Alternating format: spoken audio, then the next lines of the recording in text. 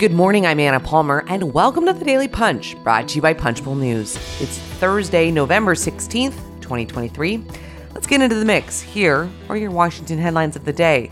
Number 1, the Senate passes government funding. Number 2, Speaker Mike Johnson works to build his fundraising list. And number 3, Dems plot their next move on Senator Tommy Tuberville's military promotions hold. All right, let's get into it. It was a late night in the Capitol, with the Senate clearing the House-passed stopgap funding bill, averting a potential government shutdown, even after last-minute GOP objections forced a frantic round of negotiations over the annual defense authorization bill. The final vote, a blowout, 87-11. That came after several hours of closed-door talks over Senator Roger Wicker's ultimately successful effort to force lawmakers into a formal House-Senate conference on the National Defense Authorization Act. Congress has enacted the must-pass legislation every year since 1961. While the immediate priority was preventing a shutdown, senators will have their work cut out for them when they return to Washington in early December, especially on the massive national security supplemental package. While much of Congress's to-do list is kicked into January, there are a few items lawmakers want to or must address by the end of 2023.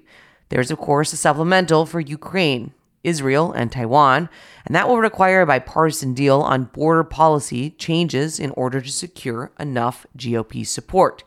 Then there's the FAA reauthorization, FISA surveillance reauthorization, and, of course, the NDAA. Wicker, the top Republican on the Senate Armed Services Committee, believed this was his last chance to trigger a formal conference committee on the NDAA, which is traditionally how the two chambers reconcile their competing versions of the bill.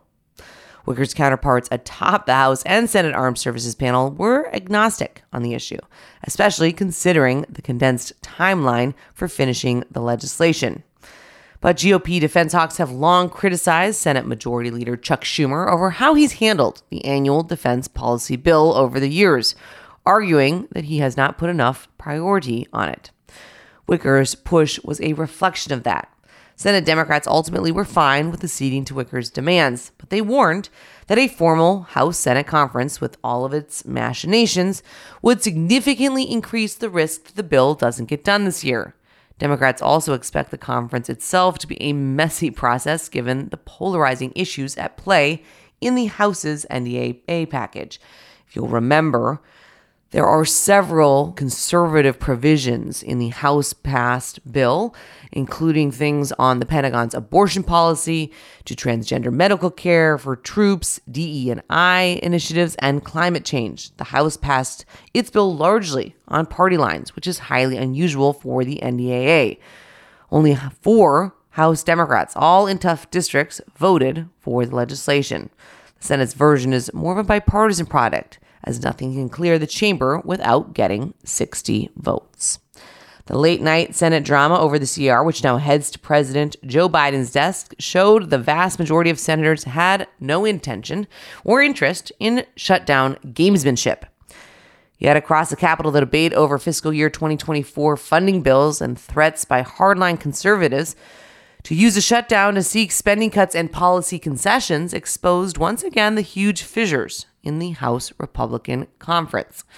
Speaker Mike Johnson, in office for just a few weeks, hatched this plan to stagger funding deadlines for federal agencies in January and February. However, this infuriated conservative Republicans who helped propel Johnson into the Speaker's chair only weeks ago. Just over half of the House GOP conference backed Johnson's proposal on Tuesday, while Democrats overwhelmingly voted yes. And on Wednesday, moderate and conservative House Republicans defeated the rule for the Commerce, Justice, Science funding bill, handing Johnson and other GOP leaders another stinging defeat, even as members streamed out of the Capitol for the holiday recess. The leadership faced similar setbacks on the agriculture, transportation HUD, and FSGG funding bills. Labor HHS, another hugely controversial spending package, hasn't gotten a floor vote yet. So yes, House Republicans have passed some of the less controversial bills during Johnson's tenure, including the legislative branch and energy and water measures. The House also passed a $14 billion Israel package offset by IRS funding cuts, which the White House strongly opposes and isn't going anywhere in the Senate. Going to be very interesting to see how both Senate Republicans and Republicans in the House come back after the recess, if they're able to regroup and really push forward on some of these must-do or want-to-do packages before the end of the year, setting up a very busy December and an extremely important January as the funding cliff basically just got pushed back by 2 months. Let's move on to the number 2 story of the morning. Speaker Mike Johnson has launched a blitz to grow his donor list. Here is an example. Since the beginning of November, Johnson has sent out 2 fundraising appeals for Representative Jen Kiggans, the Republican of Virginia and one of the most endangered House Republicans. But what happens when a potential donor goes out to shell out some money in response to Johnson's appeal for Kiggans? 1% of the contribution is routed to Mike Johnson for Louisiana, the Speaker's re-election campaign. Johnson takes a meaningless sliver of the contribution, 1% each time, but is then able to get access to the members' donors list for his own political purposes. This tactic isn't illegal or improper, but it highlights one of the realities of having a speaker with little to no political operation or assets.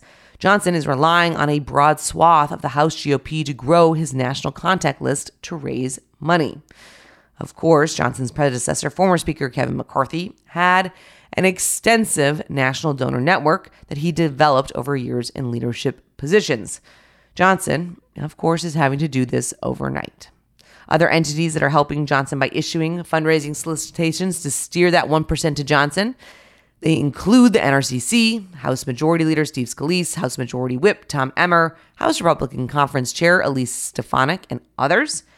Johnson's political team didn't respond to a request for comment on this tactic, and as we reported Wednesday night, Johnson and McCarthy attended a Congressional Leadership Fund event with donors, the first time they've done such a session together. It was part of the GOP effort to introduce Johnson to donors, this time focused on wealthy supporters. All right, let's go on to the number 3 story of the moment. We are continuing to track Senator Tommy Tuberville and what his colleagues are going to do, and if they actually end up rolling him when it comes to his 9-month blockade of military promotions. That blockade has sparked backlash from all corners of the Senate, and though he insists he's seriously considering several off-ramps that could end the standoff, it may be too little, too late, because Tuberville isn't in a hurry, even as fellow Republicans have escalated their attacks on the Senate floor overnight, and Democratic leaders say they won't wait much longer before forcing a vote on a resolution that would effectively crush the blockade. To be sure, Tuberville is weighing a number of GOP proposed ideas that would allow him to challenge the Pentagon's abortion policy while lifting his unprecedented holds. One option, which we scooped Tuesday, is to have conservative attorney Jay Sekulow and Speaker Mike Johnson file a lawsuit to invalidate the policy. The lawsuit idea, which Senator Lindsey Graham is organizing with Sekulow, would require the Speaker's buy-in because it increases the chances of success. Graham plans to speak with Johnson about it. There's a real strong possibility we could win this thing in court, Graham said. Holding up military nominees who are innocent of all of this is not the right answer. Graham said Sekulow told him that the House Speaker would have strong legal standing to challenge the abortion policy on the grounds that Congress never appropriated the use of funds for this purpose.